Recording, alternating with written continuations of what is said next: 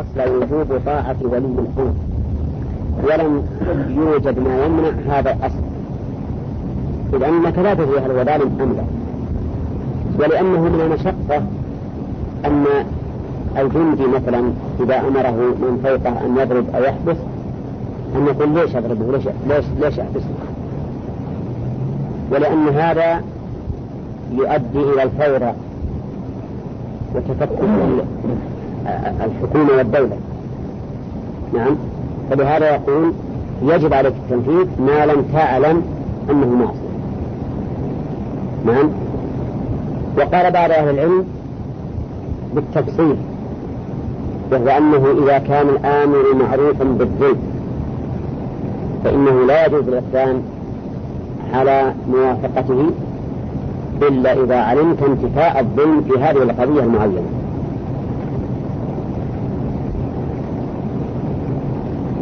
تقديما للظاهر على الأصل.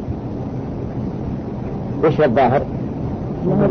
ظاهر حال هذا الأمير مثلا أنه ظالم، فيقدم على الأصل وهو عدم الظلم ووجوب الطاعة. وهذا التفصيل لا بأس به، معا فيه ثقل أيضا، فيه ثقل، لأنه وإن كان ظالما فقد لا يظلم في كل شيء، ومعلوم أن يعني لا يبتلينا ولا إياكم أن الجندي يصعب عليه جدا أن يقول بآمره ما وجه ضربه، ما وجه حبسه. ولهذا من قواعد الدراسة عندهم في الجندية وفي الجيش أن الصغير يطيع من فوقه طاعة عمياء، حتى إن بعضهم يرى أنه يجب طاعته ولو في معصية الله، ولكن هذا لا غير مسلم، إنما أقصد أنه يطيعون طاعة عمياء كأن الإنسان أصم أعمى. فعلى كل حال هذه المسألة من أخذ بالقول بوجود الطاعة مطلقا ما لم تعلم أنه ظلم فقد أخذ بالأصل وكان معه سعة. خلينا نغلس بها عن رجلك، نغلز الهواء عن يمينه. ومن أمكنه أن يستفهم عند أمر الأمير عن هذا الأمير الذي ظاهره الظلم بالعبد اللي لم يعرف أنه ظالم تجب طاعته ولا يحتاج إلى التفصيل، فهذا لا بأس به.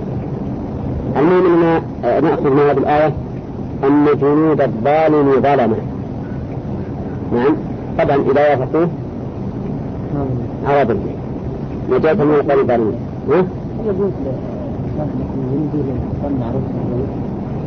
يجوز، بل قد يجب أحيانا،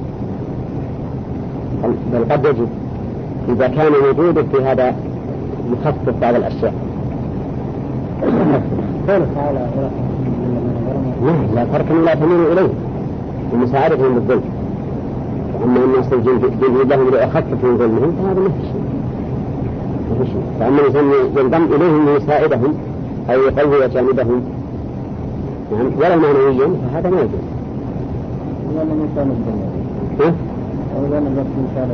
كل الناس مثل الدنيا خلها على الخاص، يمكن حتى القضاة اللي في المحاكم على سبب الدنيا. اليوم قل من يكون عمله لله، أكثر الناس يريدون الدنيا والمال.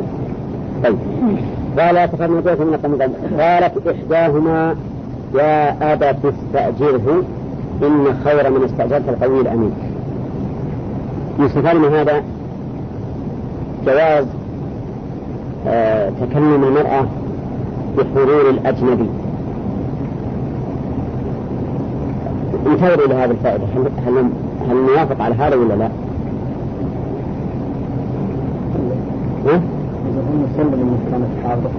لا هو حاضر الحال من حاضر، لكن بس موسى إلى الآن ما في النبي ولا لا، فشريعته لم تكن قائمة. لا هذا خبر، ما بعد ذكر المشركين وغيرهم كلامه. لكن تكلم الصحابة فيه هو الظاهر أنه في حوض موسى، ولهذا قال إني أريد أن أنكحك أحد النساء بالحال. فهذه قد لا نسلم أن هذا جميع على الجواز، لأن شريعة موسى في ذلك الوقت لم تكن قائمة. نعم إن كان شعيب على دين، وأقول هذا لأننا لا نوافق من قال إن المراد به شعيب النبي، وأقول إن كان صاحب مدين أحسن بعد من كلمة شعيب. إن كان صاحب مدين على دين فنعم يمكن يستفاد من هذا جواز كلام المرأة بحضرة الأجنبي، مع أن هذه المسألة لا إشكال فيها من الناحية الشرعية في شريعتنا، أن المرأة يجوز أن تتكلم بحضور الرجال، والنساء كنا يكلمن الرسول صلى الله عليه وسلم بحضور الرجال ما لم يخشى إيش؟ الفتنة. خشية الفتنة، الفتنة ممنوعة حتى في الأمور المباحة. طيب نعم هذا يرد على كل الأحكام اللي استنبطناها من القصة. وش؟ ما كنا نستنبط فيها جواز إيه؟ مثل إيش؟ مثل إيش؟ تجيب الأشياء لعلها مثل أي شيء.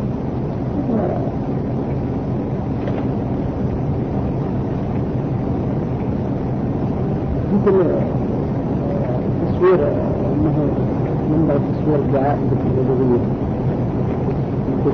هذا اللي قاله موسى. مثل جواز الاختصار الدعاء بإدخال الداعي. كل هذا مثل موسى. هذا مثل موسى. والله سبحانه وتعالى ذكرها على وجه الثناء له، على وجه الثناء عليه، ما ذكرها هكذا فقط. ثم هذا أيضا ورد في السنة من دون الآخر.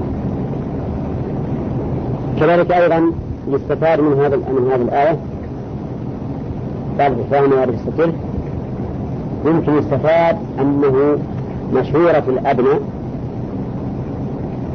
للأعلى، مشهورة الأبناء للأعلى لقولها استأجره، لأن الأمر هنا ليس للإلزام ولكن للمشروع والعرض. فقد يكون الأدنى أعلم من الأعلى في بعض الأمور ولا لا؟ كما أن المفروض قد يكون أفضل من الفاضل في بعض الأمور. وفي هذا يستفاد من الآية الكريمة الرجوع في الأعمال إلى هذين الوصفين، وهما القوة والأمانة. ويستفاد منها أيضا أنه ينبغي أن يتحرى الإنسان في جميع أحواله وأعماله من كان قويا أمينا، بقولها إن خير ما يستأجر القوي الأمين. والقوة كما سأل الأخ إبراهيم، القوة في العمل بحسبه، فالقوة على الأعمال البدنية معناه قوة البدن، والقوة في الأمور الفكرية قوة الفكر في هذا الشيء، والقوة في الأمور الحربية نفس الحرب، فكل شيء قوته بحسبه. وباختلال أحد الوصفين يختل العمل. إذا اختلت القوة وصار الإنسان ضعيفا ما أمكنه أن يقوم بالعمل ولو كان من آمن الناس. ولهذا قال النبي عليه الصلاة والسلام لأبي ذر إنك رجل ضعيف فلا تولين إمارة ولا على مال يتيم. فقول إنك رجل ضعيف هنا الضعف هو ضد الأمانة ولا لا؟ أو ضد القوة؟ ضد القوة. الرجل أمين لكنه ضعيف في تولي الأعمال، فعليه نقول إن الإنسان قد تختلف فيه القوة أو الضعف أو الأمانة، والكمال وجود القوة ووجود الأمانة. قال إني أريد أن أنكحك قال إني أريد أن أنكحك إحدى ابنتي هاتين على أن تأجرني 8 حجج. نعم.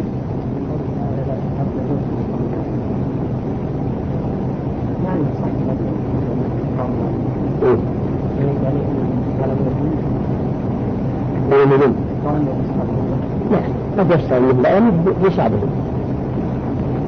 يعني ما علم ينالهم ظلم منه يمكن يعني لا يلزم أنه ينالهم هم ظلم. قال إني أريد أن أنكحك إحدى ابنتي. الآن نتكلم أريد أن أنكحك، هل هذا عقد نكاح ولا وعد بعقد النكاح؟ أريد أن أنكحك وليس عقدا، وعلى هذا فلا يكون فيه دليل على جواز العقد على المبهمة، لأنه يقول أريد أن أنكحك، ومعنى أنكحك أزوجك، لأن النكاح أصله الضم والجمع، ومعنى أنكحك أزوجك لأن الرجل يضم زوجته إليه نعم ويجتمع إليها. وقول إحدى ابنتي هاتين،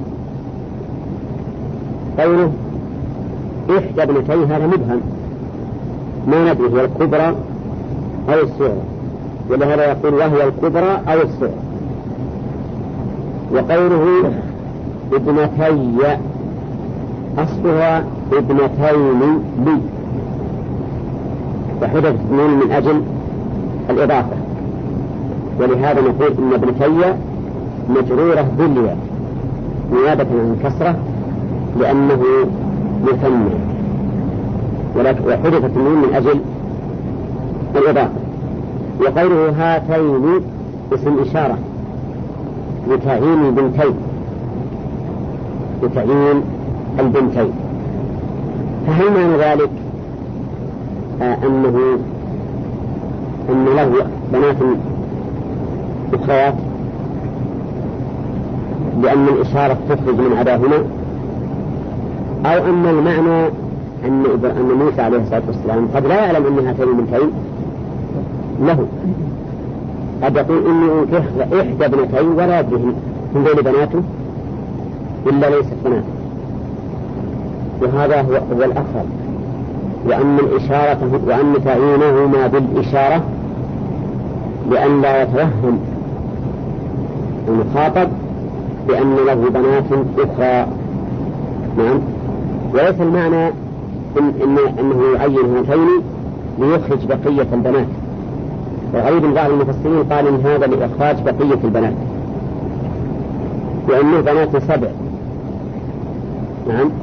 وهذا أخرجهما بالتعيين، فيقال ليس كذلك، وليس في الآية ما يدل عليه.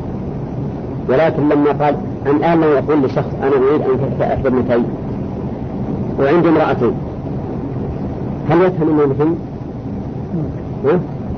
ما يفهم حتى أقول هاتين، فيفهم أن هذه بنات تحرمت هاتين على هذا المهر، على أن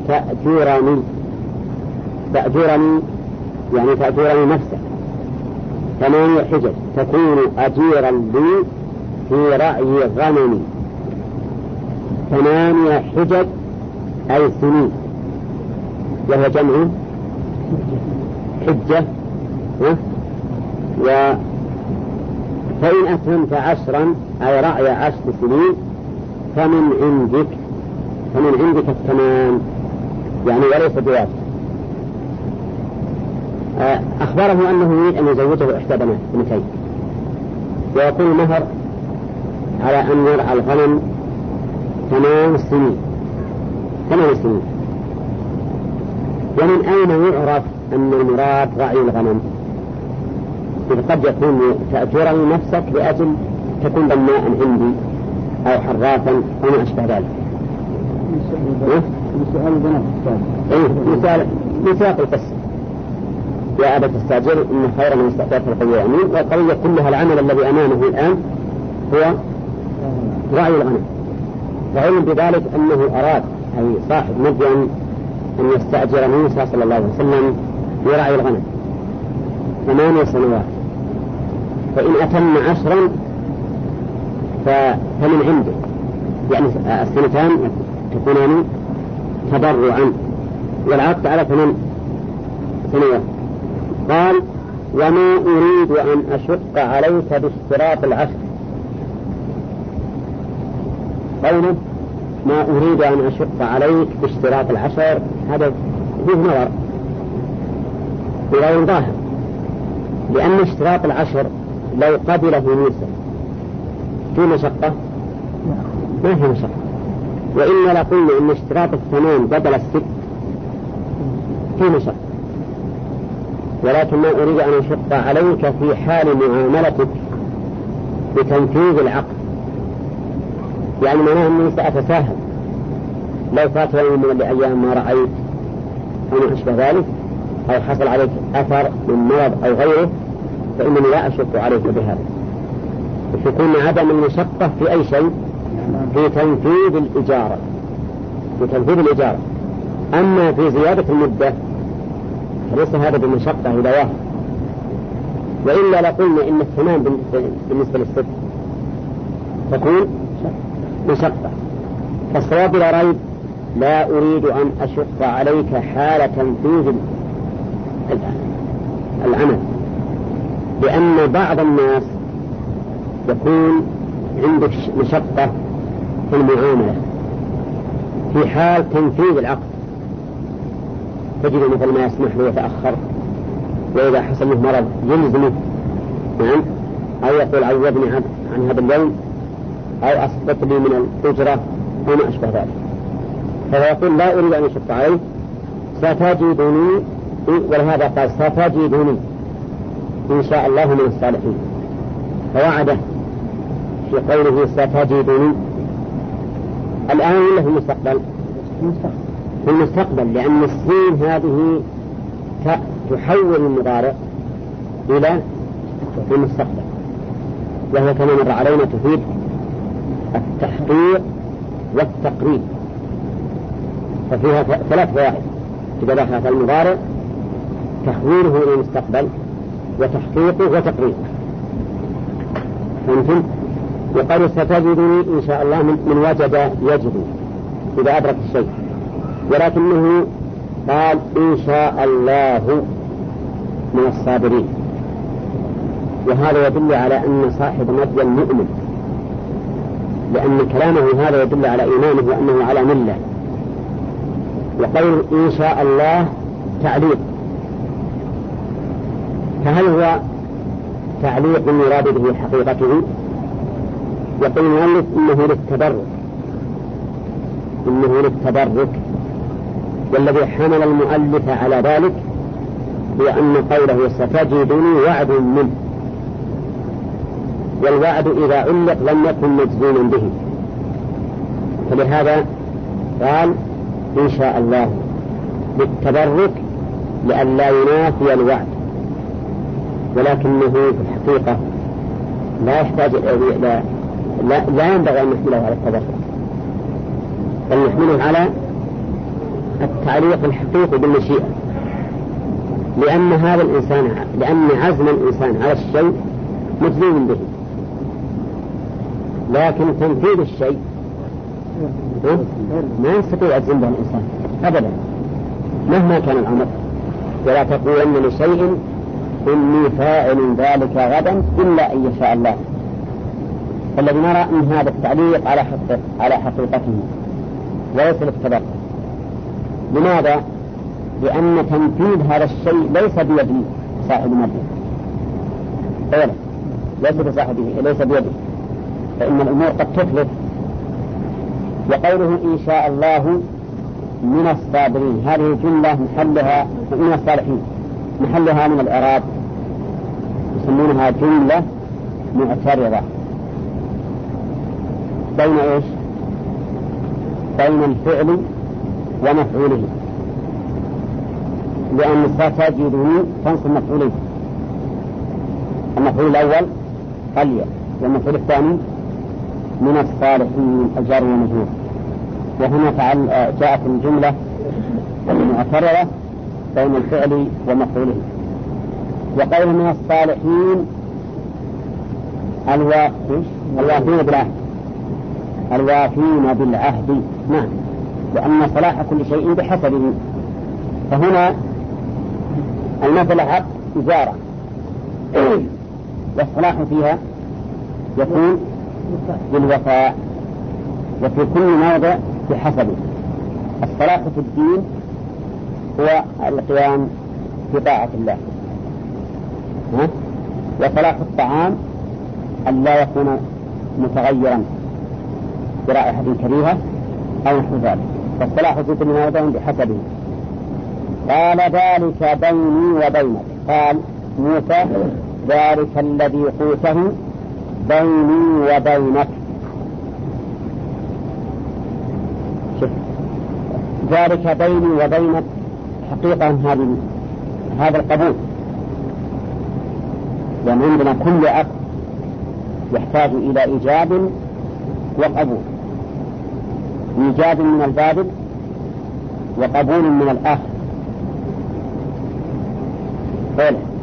إيجاب من البادل سواء بايع أو مؤجر أو مزوج أو ما أشبه ذلك، وقبول من الآخر. الإيجاب من صاحب مدين قوله أريد أن أنكحك على أن تأجره، والقبول من موسى ذلك بيني وبينك، معناه من موافق وقابل. مع أنه بالأول صاحب مدين يقول أريد أن أنكحك على، ولا قال أنكحتك على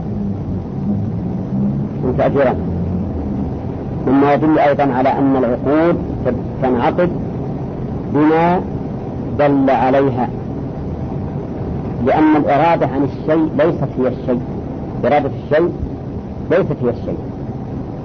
ولذلك لو قال الرجل لامرأته أريد أن أطلقك أو أبى أطلقك صار طلاقا؟ لا، لأن الإرادة غير الفعل. لكن هذا يدل على القول الراجح في هذه المسألة التي نتعرض له إن شاء الله في ذكر الفوائد، وهو أن العقود تنعقد بما دل عليها، ما لا صيغة معينة. نعم، حتى إنها ربما تنعقد بالفعل، كما في انعقاد البيع إيش؟ بالمعاطاة. قال ذلك بيني وبينك أيما الأجلين 8 أو 10 وما زائدة أي رعيه. أيما الأجلين قضيت، يقول المؤلف إنها زائدة للتوكيد، وعليه فأي مفعول مقدم بقضيت، مفعول مقدم بقضيت ولا تصح من باب الاشتغال.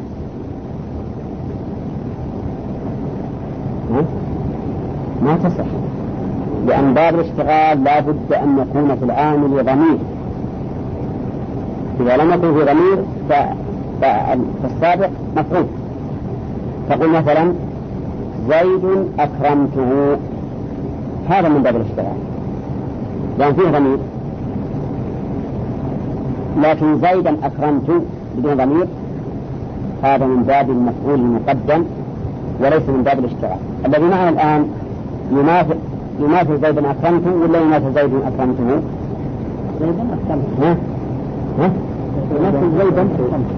يماثل زيدا أكرمته، لأنه قال أيما الأجلين قضيت ولم يقل أيما الأجلين قضيته، فليس في المسألة من باب الاشتغال لكنه من باب المفعول المقدم. وقولها الأجلين يقول المؤلف أو رعيه،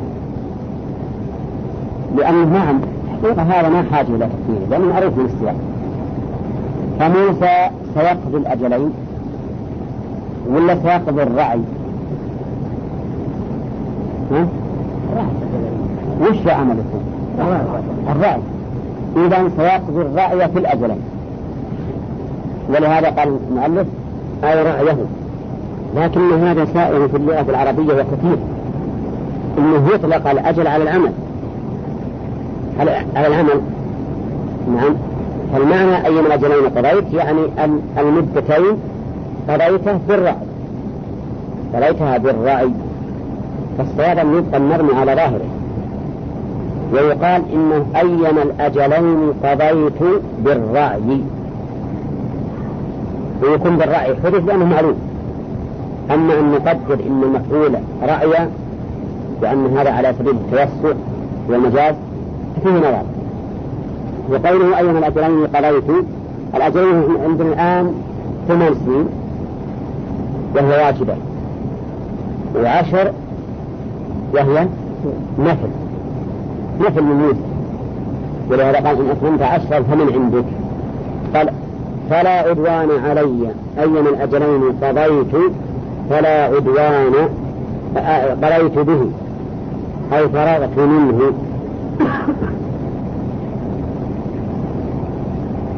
فلا نعم القضاء بمعنى الفراغ من الشيء، ومنه قوله تعالى فقضاهن 7 سنوات أي أتمهن وانتهى منهن، وهذا هو معناها في اللغة العربية.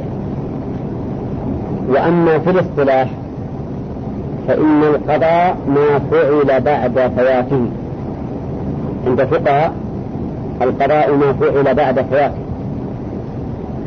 ولهذا يقولون الرجل إذا صلى الصلاة بعد الوقت تسمى قضاء، والرجل إذا فاته بعد الصلاة مع الإمام وقام يكمل يسمونه قضاء، يسمونه قضاء. ولهذا يقولون يقرأ فيه السورة مع الفاتحة ويستفتح ويتعوذ كأنه الآن دخل في صلاة، ولكن الصواب أن القضاء بمعنى الإتمام والانتهاء من الشيء. وفي مسألة الصلاة يفسره قول الرسول صلى الله عليه وسلم في الرواية الأخرى ما فاتكم فأتموا. أي من أجل قريت فلا عدوان علي، لا ما فيها طهين ما فيه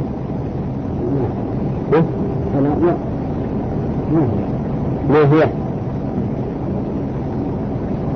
تأمل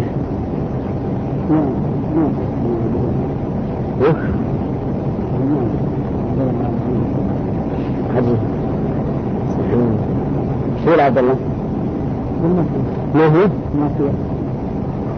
وش يديك من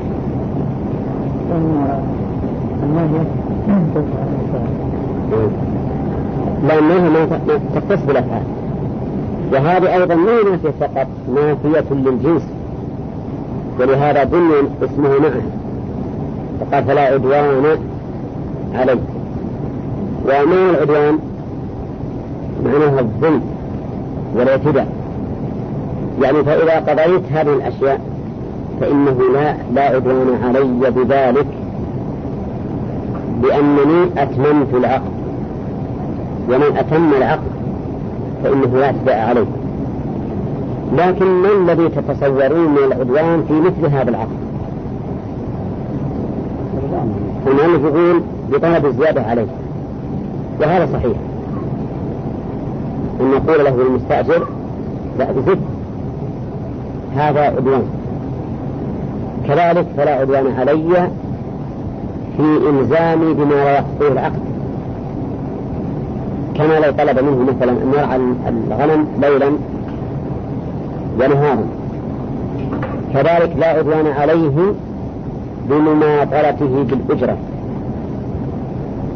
نعم، فإذا قضيت الأجل يتم العقد. فالمهم إن العدوان لا يختص بطلب الزيادة فقط، بل بكل ما يتصور من معناته مطلق العقد. فلا عدوان علي والله على ما نقول أنا وأنت وكيل حفيظ أو شهيد فتم العقد بذلك. قوله والله على ما نقول وكيل، الله مبتدأ وكيل خبره، والمراد بالوكالة هنا الحفظ والشهادة جميعا. فقوله أو شهيد هذه التنويع وليست بالشك، ولكن الأصح أنها عامة، وأن وكالة الله سبحانه على الشيء منه الحفظ والشهادة. وشهيد طيب إن عندنا بأول.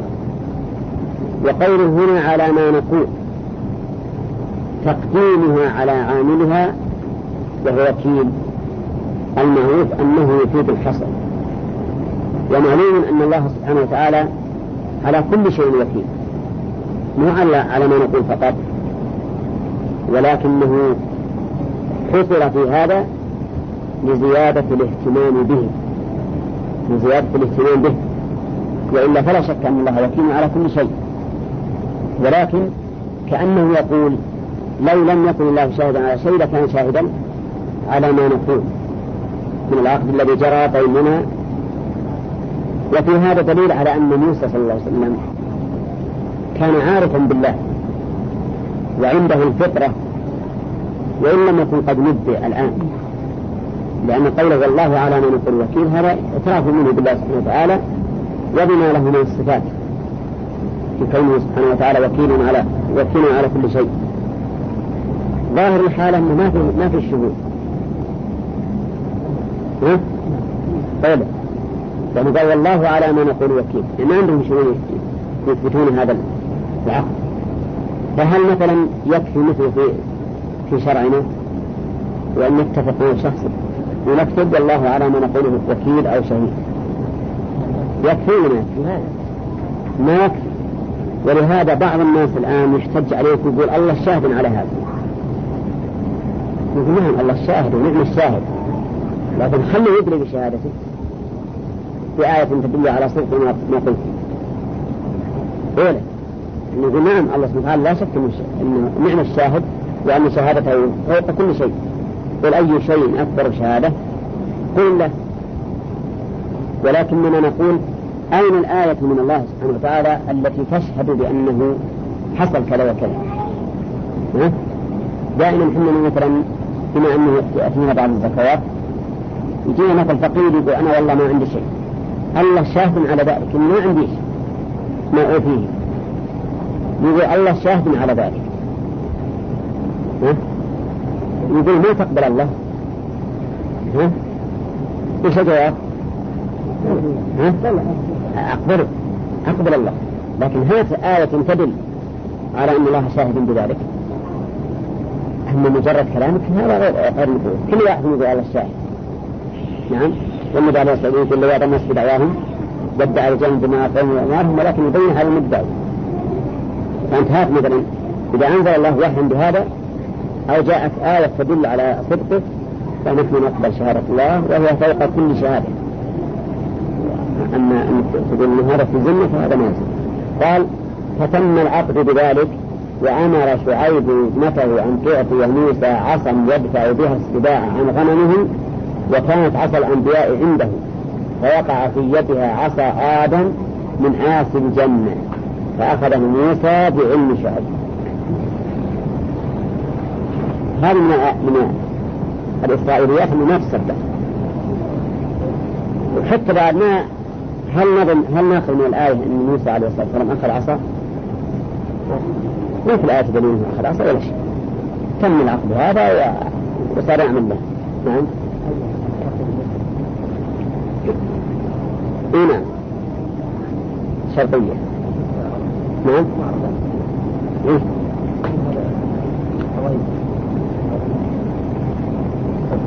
هو قضية بتعد مفعولها أي، مثل قوله تعالى أيا ما تدعو فله الأسماء الحسنى. أيا ما تدعو، لكن هنا ما نبينك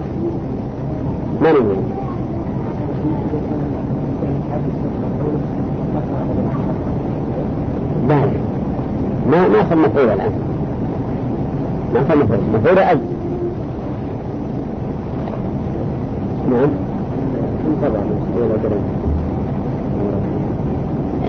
ما بعد في الآية لما قال موسى الأجل ما بعد تسجيل إن شاء الله نشوف هذه.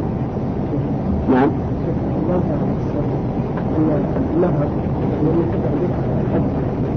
هنا وبيجينا بالفوائد إن شاء الله. وهل يجوز أنه يشترط المهر للأب أو نقول إن هذا حقيقته عائد على البنت، لأن حصل لها فائدة وهي أنه تسلم مباع الغنم والتعب فيها. جرى على الألف من المدينة التعب. طيب فلا تربصون بنا إلا إحدى الحسنين، ما قال إلا إحدى الحسنين. نعم واضح المسلمين ما في إشكال. طيب قوله إن خير من استأجرت تعين لأي فعل؟ لقولها استأجر. قوله إني أريد أن أنكحك إحدى ابنتي، هل هذا عقد أو وعد به؟ غانم. نعم. إني أريد أن أنكحك إحدى ابنتي، هل هو عقد أو وعد بالعقد؟ وعد بالعقد. وعد بالعقد. وعد. وش الدليل؟ وش الدليل هو؟ وليس عقد. ما قال إني أنكحتك. إني أنكحتك. بل قال أريد أن أنكحك، والمريد للشيء قد يفعله وقد لا يفعله كذا. إذن فليست الآية أنه عقد له. طيب، لكن قوله ذلك بيني وبينك ما يدل على العقد، يدل على القبول، على أنه قبل أن يزوجه. طيب، ما الفائدة من قول هاتين؟ الله، لأن يظن الإنسان أنه غير هذا له بركة هنا، فإذا قال هاتين تعين المرأة الحضرات هذه، لأن لا يظن أن هناك بنات، إن هذول منهم بناته. طيب، وقوله 8 حجج، ما هي الحجج؟ السين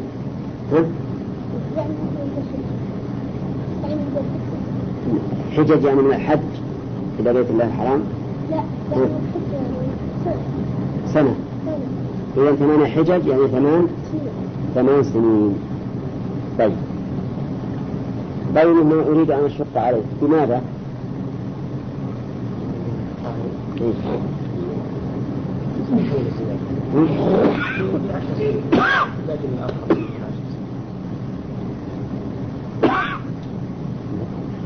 إذا قلنا هكذا يمكن نقول بعد أن 8 بالنسبة للست مشقة.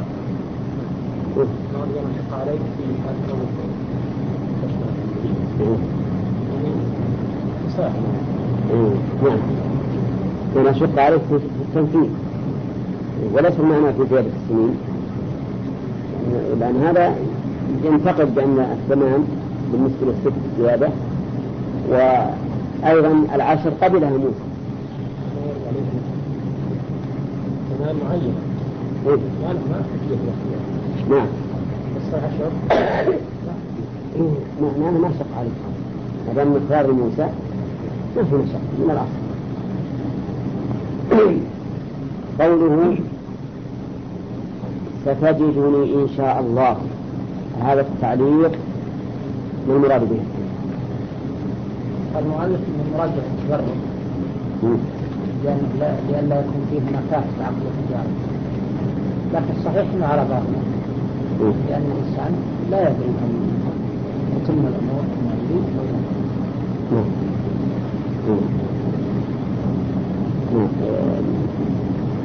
قوله أيما الأجلين قضيت، شراب أيما الأجلين أو أنه من الإعراب من مراد بالأجلين؟ 10 أو 8. وما في قوله أيما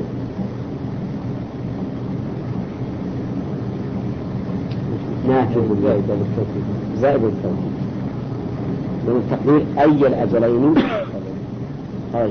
وأي هنا شرطية ولا استفهامية؟ شرطية. قوله على ما نقول وكيل، ما مراد بالوكالة هنا؟ وكالة الحفظ والشهادة. أي تقديم المعمول يدل على الحصر على ما نقول، مع أن الله سبحانه وتعالى على كل شيء وكيل. يكون أبلغ في الوكالة هنا، ومعلوم أنه على كل شيء وكيل، لكن أبلغ في المحافظة على العقد. أيوه، أبلغ في المحافظة على العقد، كأنه يقول لو لم يكن له وكيل فكان وكيلا على ما نقول. نرجع الآن إلى الفوائد. قوله تعالى قالت إحداهما يا أبت استأجره. نعم. على الزواج وقع في أول العقد أو في آخر العقد؟ في أول. في أول العقد. يستفاد من الآية الكريمة أولا بيان أن مشورة الإنسان على أبيه لا تعد من التنقص له. مشورة الإنسان على أبيه ما تعد من التنقص، بقولها قالت إحداهما يا أبت استأجره. ويستفاد منه تلطف هذه المرأة في مخاطبة أبيها لقولها يا أبت استأجره. ولهذا قالوا ما ينبغي للإنسان أن ينادي والده باسمه، ويقول مثلا يا عبد الرحمن يا عبد العزيز وما أشبه ذلك، حتى إن بعضهم يقول إذا نادى أباه باسمه يعزق، لأنه نوع من الاحتقار له. وأما الخبر عنه باسمه فلا بأس، خبر عنه باسمه مثل أن يقول قال فلان فلا حرج. ولهذا كثيرا ما نسمع في الأحاديث ابن عمر يقول قال عمر فقال عمر وما أشبه ذلك، هذا لا بأس به، بخلاف النداء، فالنداء له حال والخبر له حال أخرى. ويستفاد من الآية الكريمة أنه ينبغي في القائم على الشيء سواء كان متبرعا أو بأجرة، المهم كل قائم على عمل ينبغي أن يراعى فيه هذان الوصفان، وهما القوة والأمان.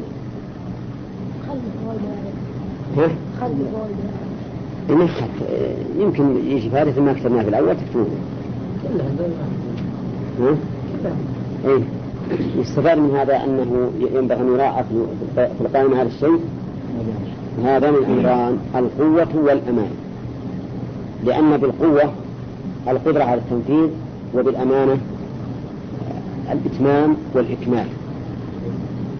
ويستفاد من الآية الكريمة أن موسى صلى الله عليه وسلم كان متصفا بهذين الوصفين القوة والأمانة،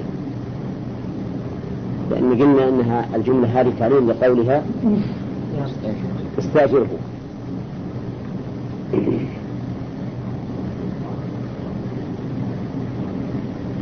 ثم قال إني أريد أن أنكحك إحدى ابنتي هاتين على أن تأجرني 8 حجج.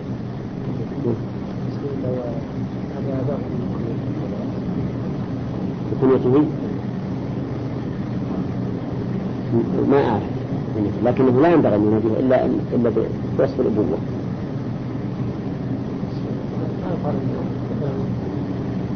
وصف الأبوة له بالنسبة لولده كله لا كله باسم غير مثل يا أبا فلان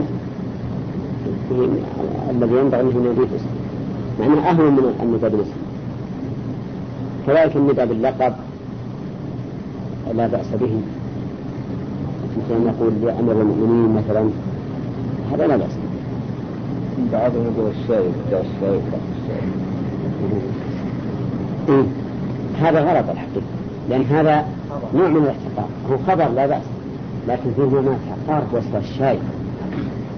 سلم عليه الصلاة أرسلنا أين هذه، لكنه الظاهر أنه عند البادية ما تعتبر، لا ما تعتبر عقوق، يعتبر يعني تشريف عجيب.